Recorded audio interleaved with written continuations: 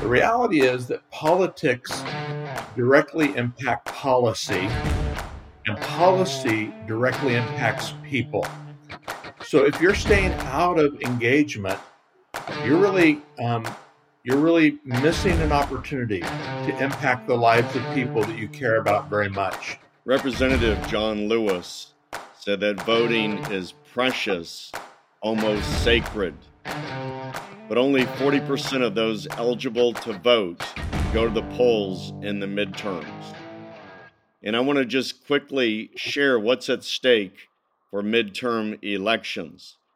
Federal offices that are up for election during the midterms include all 435 seats in the United States House of Representatives, and 33 or 34 of the 100 seats are up for grabs in the United States Senate.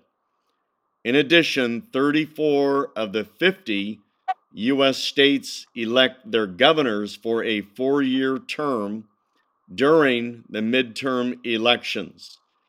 Vermont and New Hampshire elect governors to 2-year terms during the midterms. So that means 36 governors that are managing their states and your tax dollars are elected during the midterm elections. And as I mentioned, midterm elections historically generate lower voter turnout than presidential elections.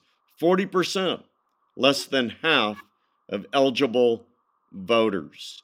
And so Pastor Wendell Benson, who's also the co-founder of CityServe, has joined me, and we want to encourage you to pray. Pray for our nation, pray for candidates, vote, but also influence our government. Too many people are not even in the stadium. They're out in the parking lot calling balls and strikes. We got to get involved. We can't just curse the darkness if we want to see transformation in our nation and in our cities. Wendell? It's just an amazing moment, Dave. There's so much at stake. I know people, are kind of weary of politics. I get it. I know they get worried because they see it on the news every night, and it seems like things are pretty toxic in that sphere. But it's really a matter of stewardship, stewarding the opportunity that God has given us. We need to pray. We need to vote. We need to influence.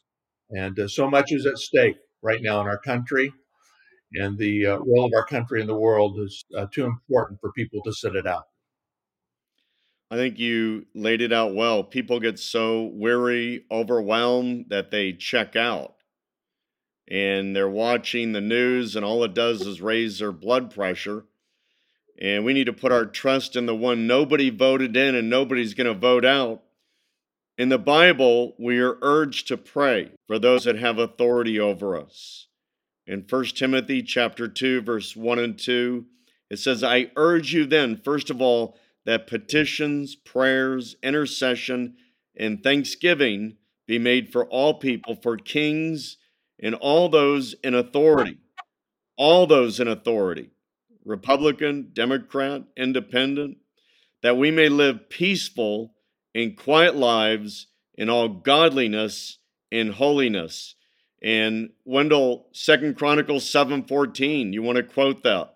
Yeah, well, the Lord's promised us. He said, if my people who are called by my name will humble themselves, turn from their wickedness, call upon me, I'll hear their prayers, their cries. I'll bring healing to their land. And it's really a matter of trusting the Lord, that if we will pray and engage, that God will use us to really influence our nation, our local communities in the direction that is God honoring. It's not a time to sit on the fence. It's not a time to pull back. It really is a time for God's people to arise and really engage. And if we don't show up and vote, somebody else is voting for us. That's right.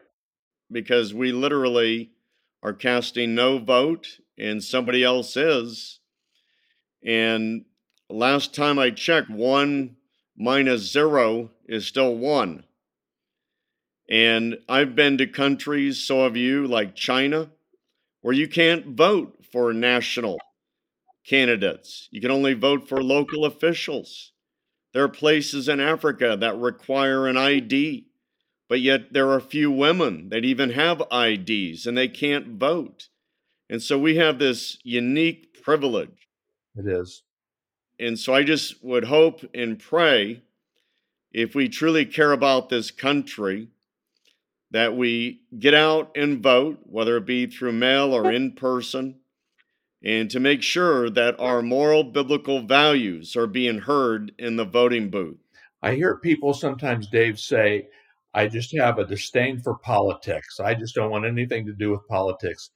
The reality is that politics directly impact policy, and policy directly impacts people.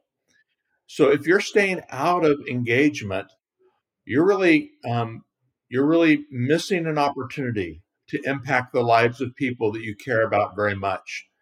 Politics impact policy. Policy impacts people.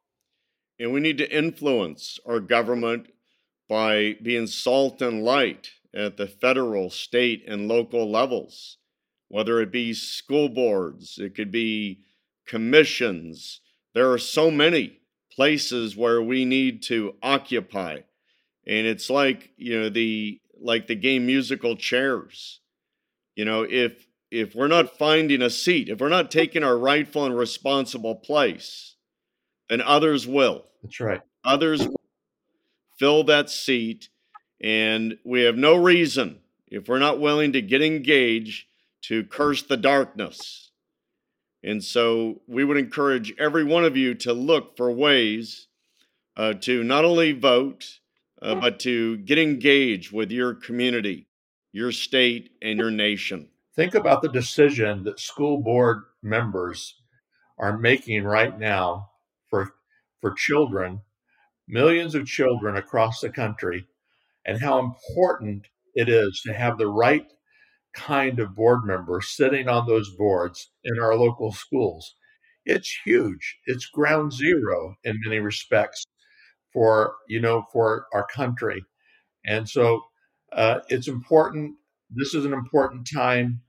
It's no time for us to sit on the sidelines.